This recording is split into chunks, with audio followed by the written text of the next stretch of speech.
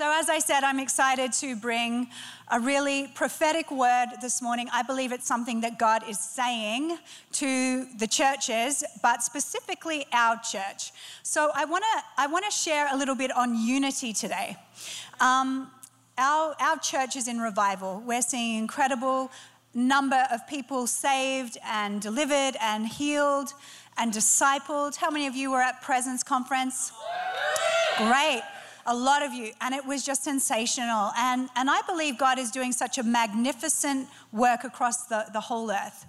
And I would think if I were the devil, and I'm not, but if I were, I would think in one of these great times of momentum and revival in the church that I would do everything I can to sabotage it.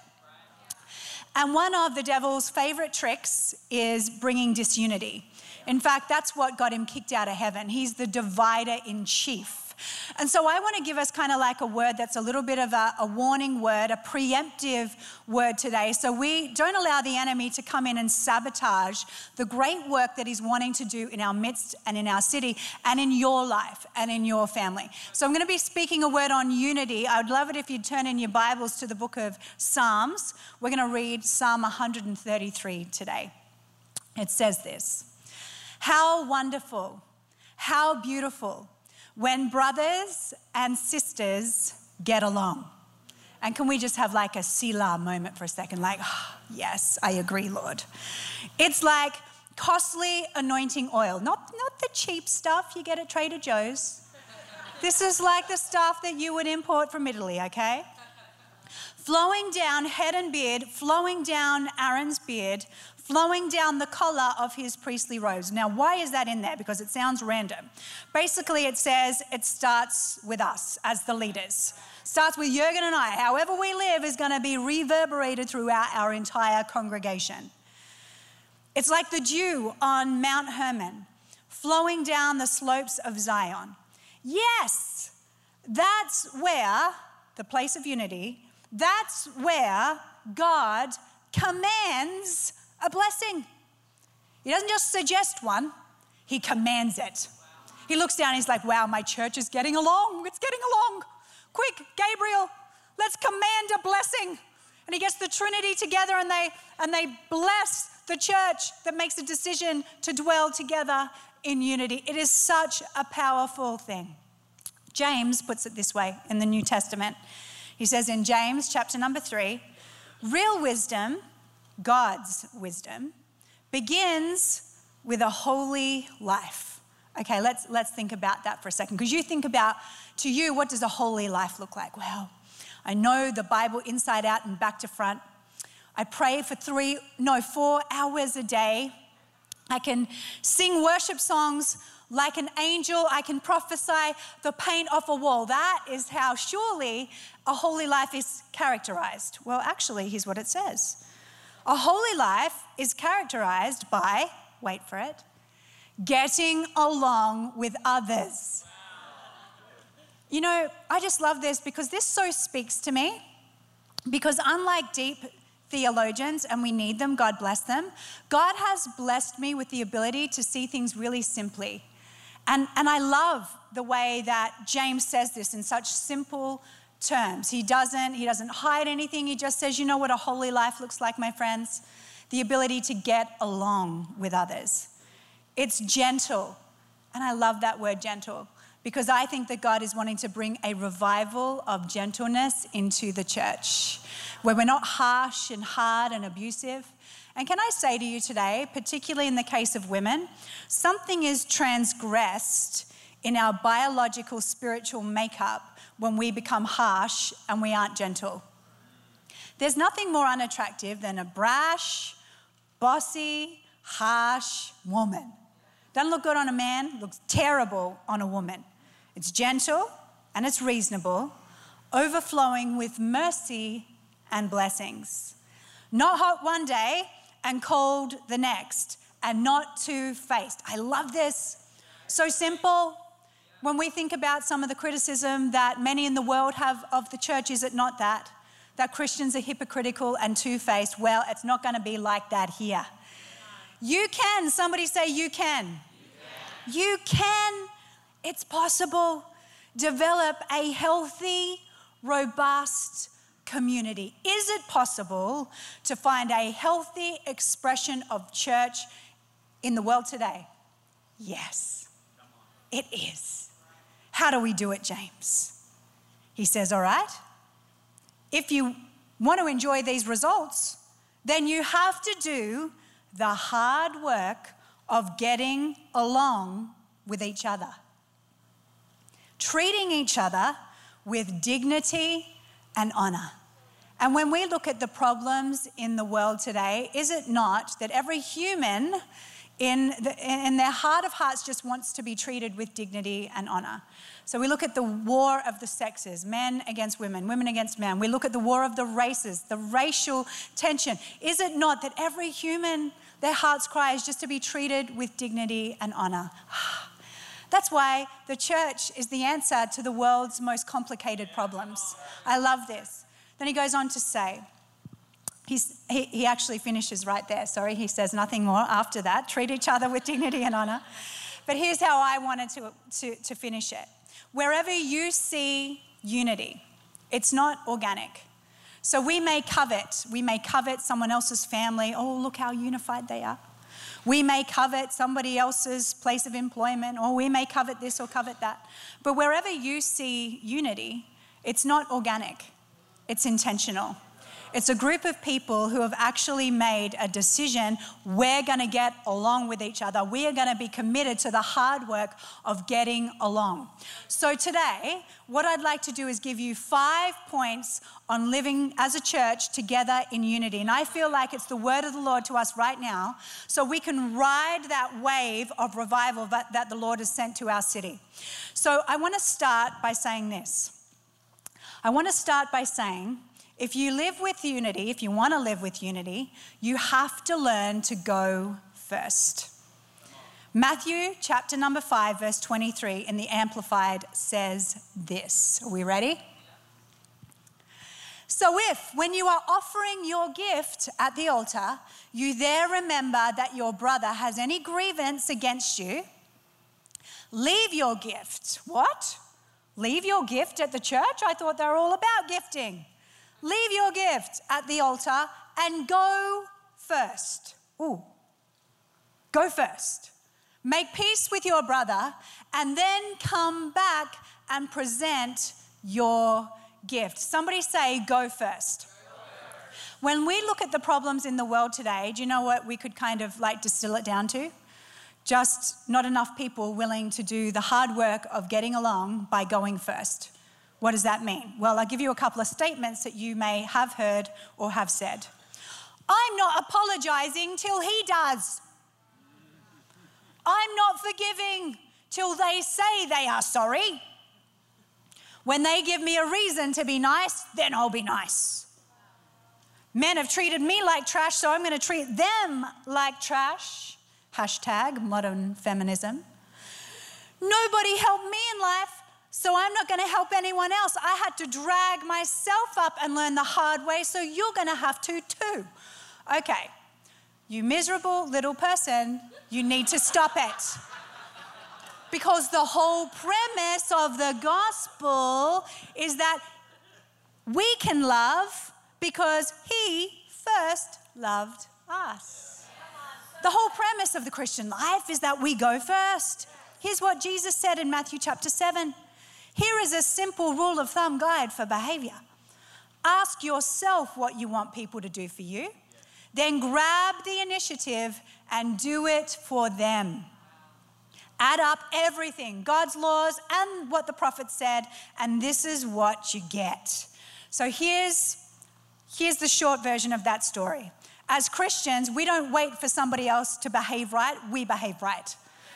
For Christians, we don't wait for somebody else to extend the olive branch, we extend the olive branch. For Christians, as Christians, we don't wait for somebody else to forgive us, we forgive them.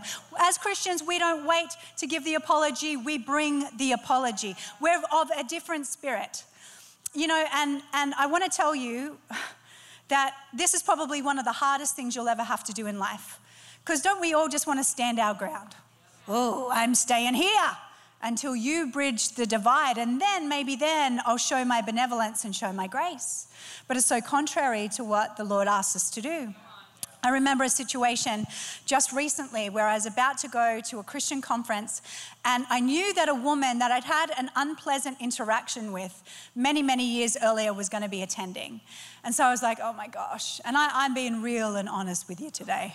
Oh my gosh, I'm going to have to see that woman. And I came up with a plan in my head because I wanted to avoid her. I found her aloof and unpleasant. And I came up with a plan. Well, when I go to the conference, I'm just going to avoid her. I'm going to give her a wide berth. I won't be unkind, but I'm just going to avoid her. And I had this plan in my head. And sure enough, I turn up at the conference, and there she is on the other side of the room.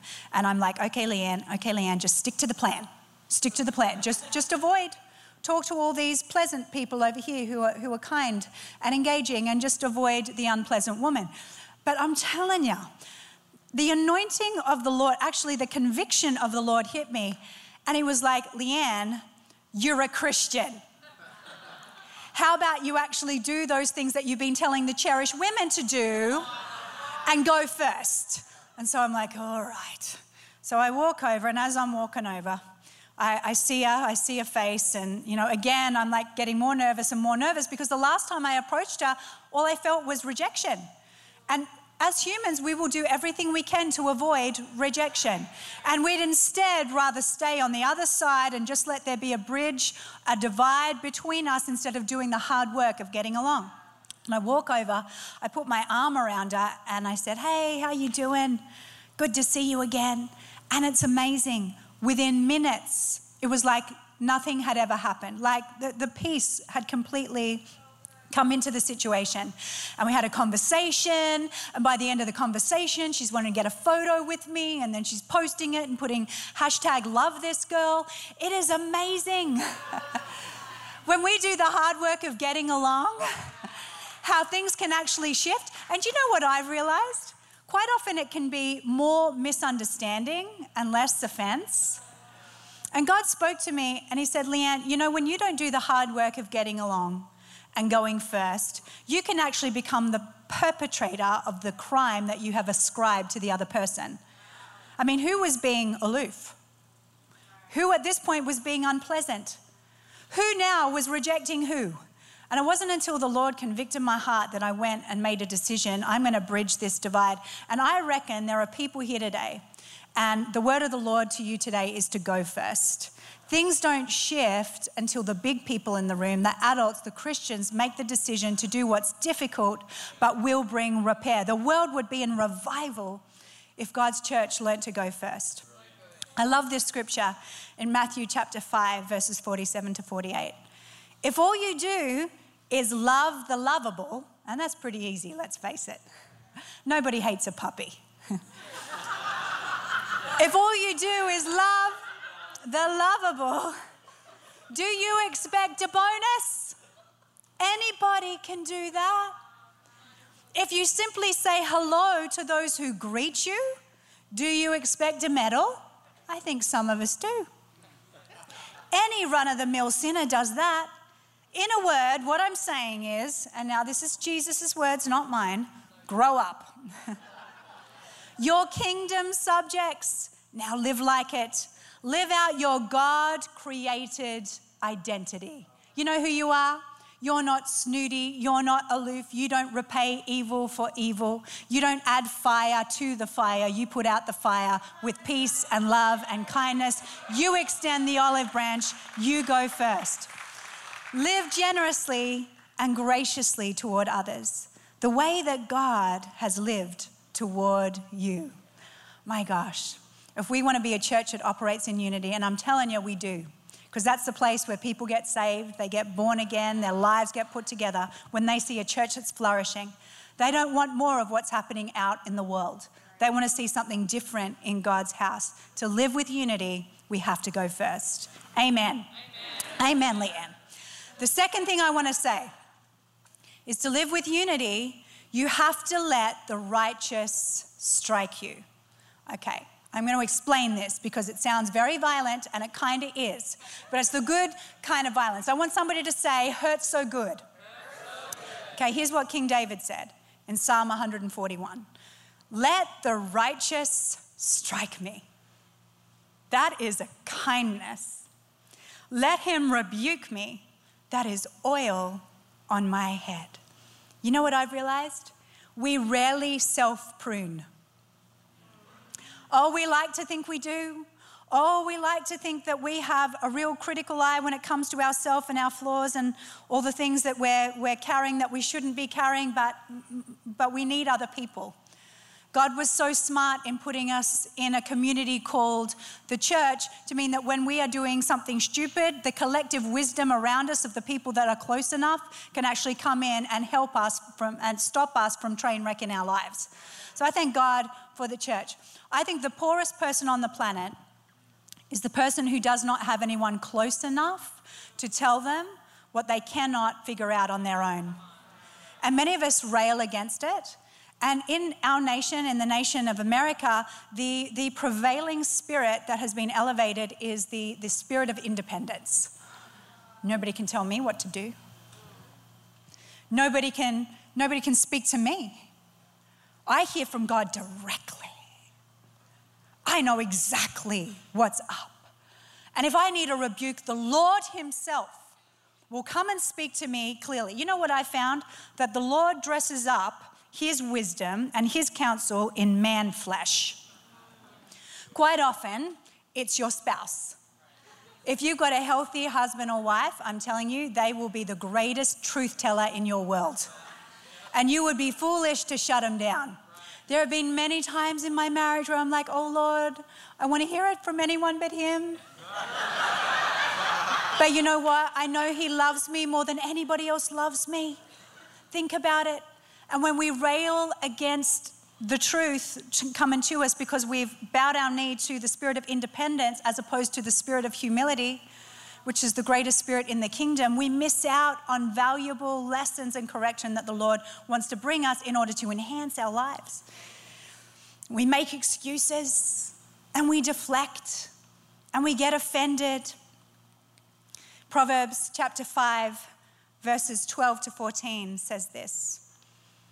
How I hated discipline. This is the lament of a person who didn't listen when God brought counsel and correction his way.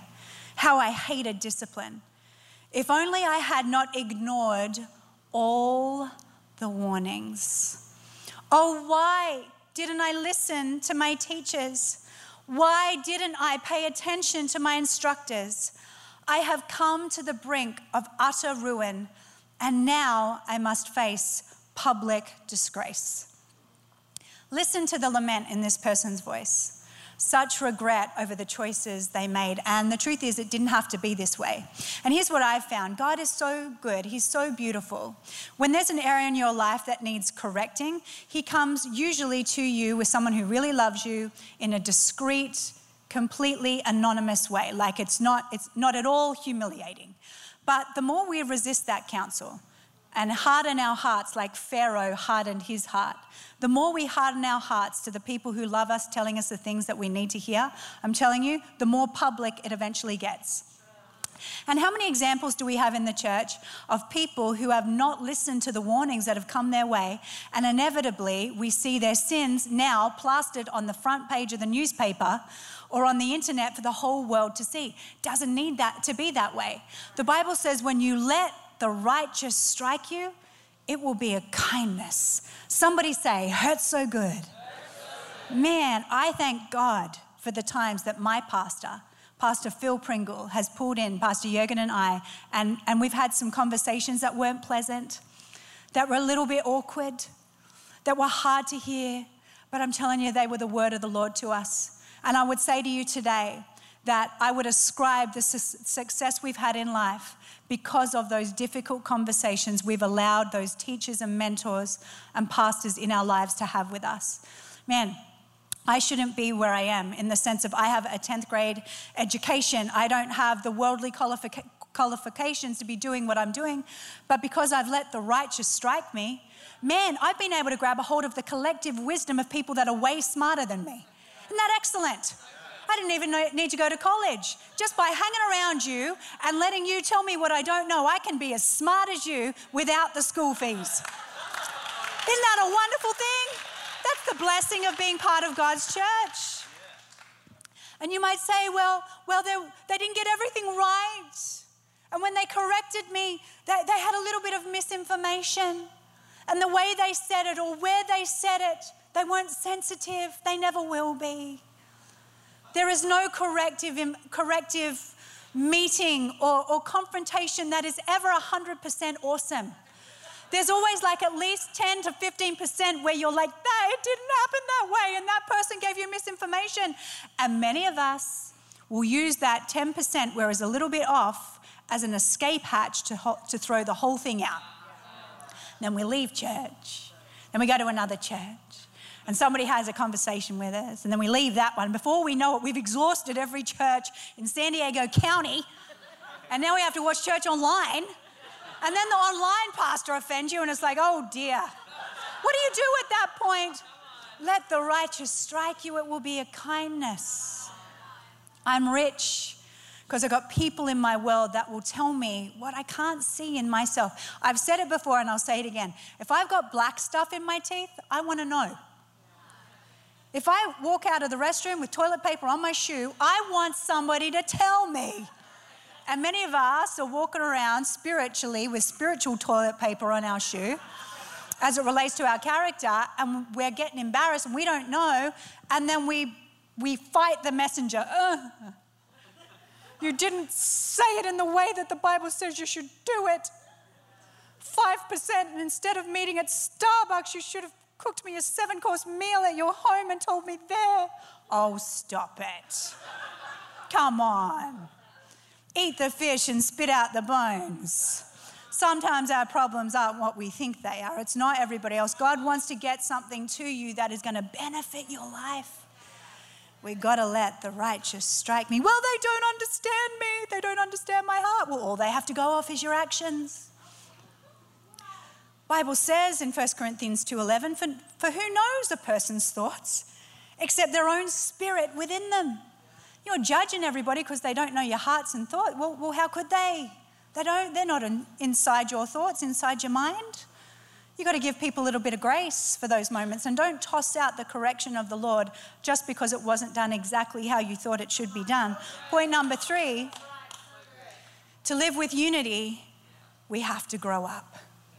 We have to grow up. In 1 Corinthians chapter number 13, it's described as the love chapter. And many of us are used to hearing it at weddings in the context of a marriage. But the truth is, this is a letter written to the Corinthian church by Paul regarding how the church should behave toward one another. He said, this is what the church looks like, that a healthy church looks like when it's loving and operating in the way that God intended. Love is patient, love is kind, love does not envy, it does not boast, it bears all things, believes all things, hopes all things. And then Paul goes on to say this famous part of this scripture in 1 Corinthians 13:11. When I was a child, I talked like a child, I thought like a child, I reasoned like a child. But when I became a grown-up, somebody say, when I became a grown-up. Yeah, when I became a grown-up, I put the ways of childhood behind me. One of the biggest reasons that we have a disunified church is that we have a whole bunch of adults that have not left the playground antics, even though they're in their adult years. You know what I'm talking about. And I made a decision early on.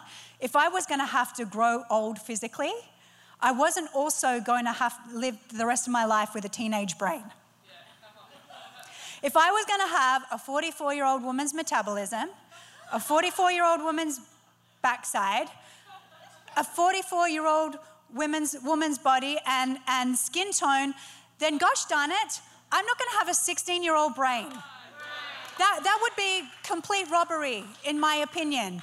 To look like an adult, but to behave like a teenager, I'm not talking to Sally because Sally hurt my feelings. Well, therein lies the problem.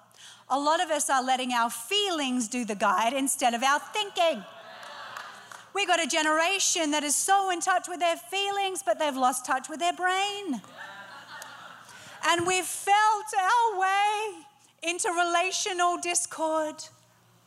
And Paul says here, when you grew up, you put aside childish things, and so many things are happening in our church world today, around the world, that have no place in God's house. Things should be different in God's house.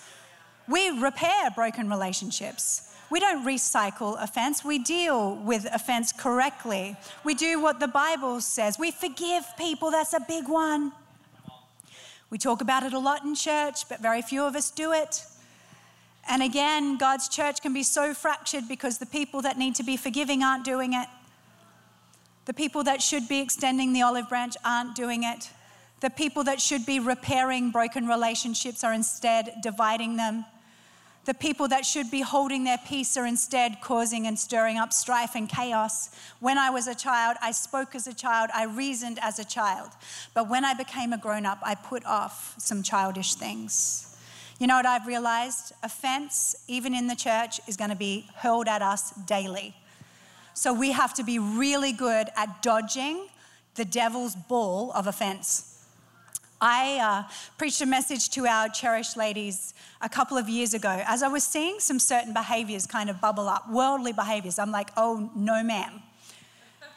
No, ma'am. I don't want the outside world to come in and go, wow, they're exactly the same as us. Wouldn't that be terrible? It's raining and stormy out there, and then I come into the church and it's raining and stormy in here. It's cliquey and exclusive out there, and it's cliquey and exclusive out here. It's gossipy and scandalous out there, and it's gossipy and scandalous here. No. No, sir. No, ma'am. We're going to do things differently here at C3 Church. We're ambassadors of the kingdom. So I preached a message called Spiritual Dodgeball. I said, you know, one of the devil's favorite tricks is he gets a ball and written on it is offense. And he'll get ready. And you know who he's looking for? He's looking for the person with their arms ready to catch it. And I'm certain, even in this congregation right here, there are some people who have positioned themselves to catch the devil's ball of offense. And their arms are ready, okay?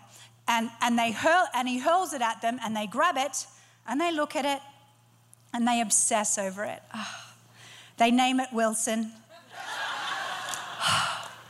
And it's their reason for being ticked off and mad at the world, and they look at it, and they take it to bed with them, and when they wake up in the middle of the night, it's the first thing they see and the first thing they think about.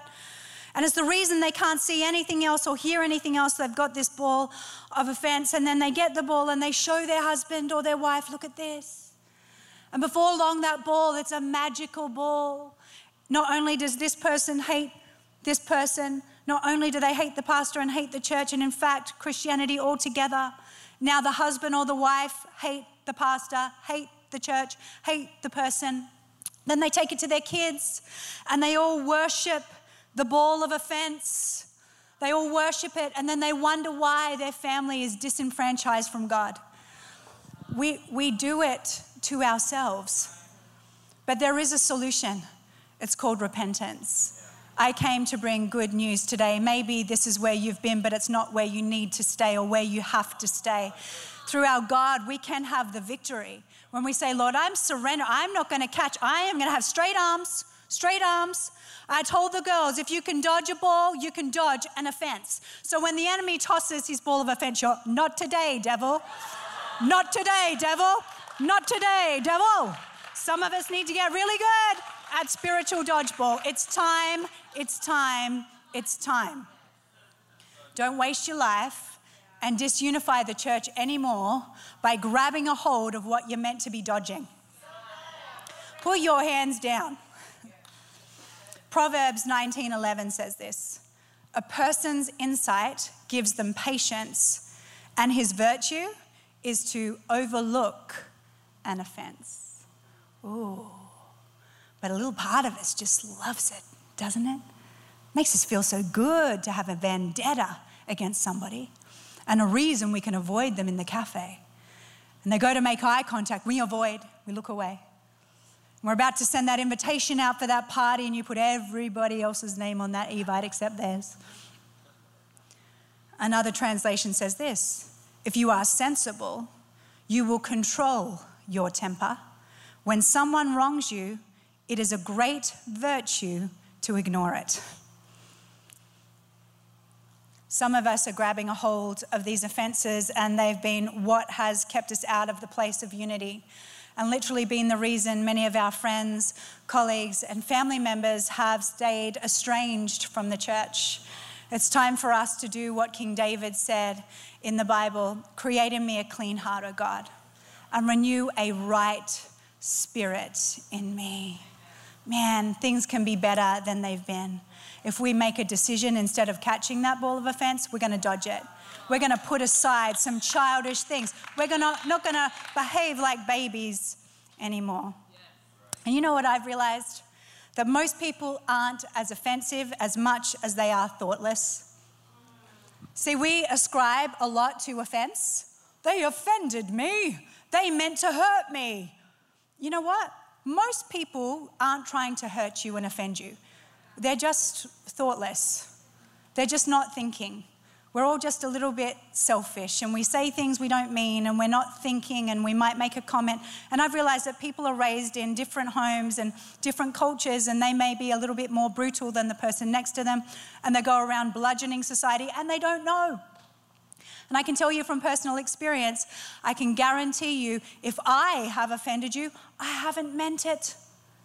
It's never on purpose. I told the first service there is only one person that I mean to offend, and that is my husband. And I'm trying to do that less and less.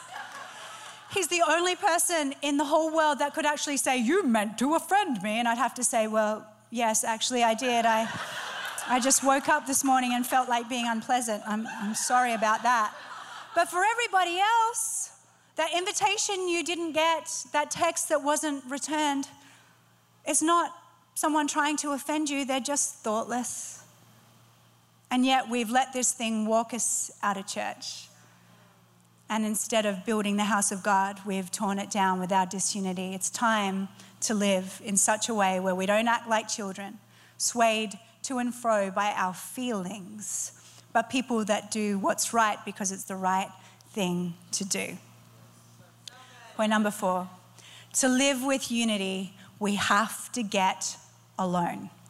And it sounds a little bit like a dichotomy, and it is. So in order to live in a world with other humans, we actually have to spend time with God. In an imperfect world, we can behave perfectly when we spend time with the Lord and let Him wash away all those little offenses, all those little hurts, and all those little wounds. I had a conversation with a woman in ministry many, many years ago. And as we were sitting over coffee, she started to share with me all the little offenses and all the little hurts and all the little wounds. And this person said this to me, and then that person said that to me, and then I was misrepresented here, and then my husband doesn't understand me, and the church doesn't like me. And my head was just tilting because they were all like really little insignificant things. And first of all, I wanted to say, okay, you need to figure out first what a real problem is. But then I felt to ask her, what's your prayer life like? Because here's the truth. Every single one of us, we're in a world full of people that inadvertently will offend us. And every human is a little bit offensive. And if you don't think you're offensive, then your lack of self-awareness is your most offensive quality, just as an FYI. So when you pray, here's what happens. So you've got all those little things, but you walk into the secret place, walk into the prayer closet where it's just you and God. Because in order to be unified, you have to be able to get alone. And you get all those things. That person said that to me. My husband doesn't understand me. My kids don't appreciate me. That person excluded me from the group. I text them, they didn't text me back. I sent the pastor a long email about all my hopes and dreams, and they haven't responded yet. And you put it all in there. And you put it in your prayer sieve. And you shake it out. And you process it with God. And as you're processing, it's amazing. And you just even if you pray the Lord's Prayer, Our Father, who art in heaven, hallowed be your name. Your kingdom come, your will be done on earth as it is in heaven. Give me this day my daily bread, and forgive me my sins as I forgive those who have sinned against me. Give it 5 minutes. 5, maybe 10 minutes as you process those things, those little things with God. And then you walk out of that prayer closet. You're no longer bitter and twisted. You're no longer mad at the world. You don't hate your husband anymore. You're not mad at your kids. You don't hate your pastor. You don't hate your best friend. Instead, you're full of the joy of the Lord again. You're happy and you're bright and you're cheerful. And I got to be honest with you. I have no bad energy against anyone because I've made a habit of doing that. And it's not that I haven't been wounded. It's not that I haven't been offended. I had a woman want to kill me once. I kid you not. I feel like I am the most unkillable person ever. Like if you're going to kill someone, at least start with Jurgen. I mean, they went straight to me. I'm not that offensive.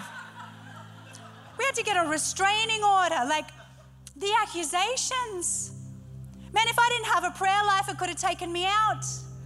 And this wasn't the first time this had happened. This was the second time it had happened where I had a woman with such a fierce agenda against me that they wanted to take my life. Like, what the heck is wrong? Lord, why am I a psycho magnet? And even just sometimes the little things, the careless words that people say. And you'll get jabbed in church. You will. I wish it wasn't that way. I wish I could tell you that people will never be offensive again, but I'd be lying to you. We have to learn to thrive in a world full of offensive people. I can do this. I can do this. And you'll find that it'll literally, eventually, when you make prayer a habit, become water off a duck's back. Just recently, I had a woman at a conference kind of throw a jab at me like a drive-by shooting. And she walked past, and I was one of 2 speakers at a conference, and she walked past and said, I loved the other speaker. I know. And I'm like, oh, well, I'm sorry for wasting everybody's time. But I'm telling you, I didn't freak out. I didn't come after her. I didn't give her all the reasons why I was an awesome minister too. I just put it in my pocket because it was a wound. It hurt. Maybe today some of you have been wounded, even at the point of your ego or something you've done, and it's, been so attached to your identity, and it hurts. I put it in my pocket and went about the rest of the night, but I couldn't wait to go home and just get in my prayer closet and say, oh Lord, minister to me. I thank you that I don't do what I do for the approval of men, but for the smile of heaven. Let me keep the main thing. Father, if I bear any ill will toward that woman, or if the enemy has got any access to pierce my heart, to wound me, I reject it today and I receive your healing. Oh, we can all do that. You can live right and well in an offensive world if you start to find yourself in the prayer closet with God in the secret place. In the book of Luke, Jesus has an encounter with 2 sisters at a very awkward dinner party, 2 sisters. And one of them, this is the dinner party of Mary and Martha. Now, Martha, the Bible says, is worried and troubled about many things. And this is many people in church and why there's disunity and why there's division, because people are worried and troubled about many things. But Jesus rebukes Martha and says to her, Martha, Martha, you're worried and troubled about many things, and the reason is one thing is needed. And Mary is doing the better thing, and I'm not going to take it away from her. And so many of us are worried and troubled, and we're mad at the world, and we're mad at our sister like Martha was mad at her sister, and we're mad at Jesus for not being mad at our sister. And Jesus is saying to us today, all that can disappear if you just do the one thing. Sit at my feet and listen to my words. Find yourself in that prayer closet and just let it all wash away. One of the reasons so many people get disenfranchised and divided from church is simply this. It's not a big complicated issue. It's a simple one. We just haven't found ourselves in the prayer closet, letting the Lord minister to us. Let it go, let it go, let it go. Let the presence of the Lord wash over you and heal what only He can heal. Matthew 11:28 says this, "Come to me, all you that labor and are burdened, and I will refresh you." If we don't let the Lord refresh us in the secret place, in the prayer room, we won't be able to do the hard work of getting along with others. We have to get alone with God. So important. In order to be unified, we have to get alone. And lastly, to live with unity, we have to be about our Father's business. There's a story that I read a couple of weeks ago about Japanese fishermen in New Zealand. Very random. But the story was this. There was a spate of these Japanese fishermen coming to the emergency room in New Zealand with stab wounds. Like, so random. They're fishermen. Why are they getting stabbed? And so on further investigation, they found out that when the fish weren't biting, there was no fish to catch, the Japanese fishermen would be alone on the boat and they would start fighting each other. They'd be fighting over this and fighting over that, and you ate my sushi or whatever, and they're grabbing their, stabbing each other. And so they would dock, and then all of a sudden, all these bedraggled, the walking wounded, some of them even lost their lives because of the conflict on the boat between these Japanese fishermen. I think true for the Japanese fishermen, true for the church, that when we're not about our Father's business of making disciples, because we're fishers of men, catching fish and discipling them, we fight each other. We must be about our Father's business. When you have the vision and the mission of your Father's business foremost in your mind, everything else is superfluous. All those petty things, you can see them for what they are. They're petty.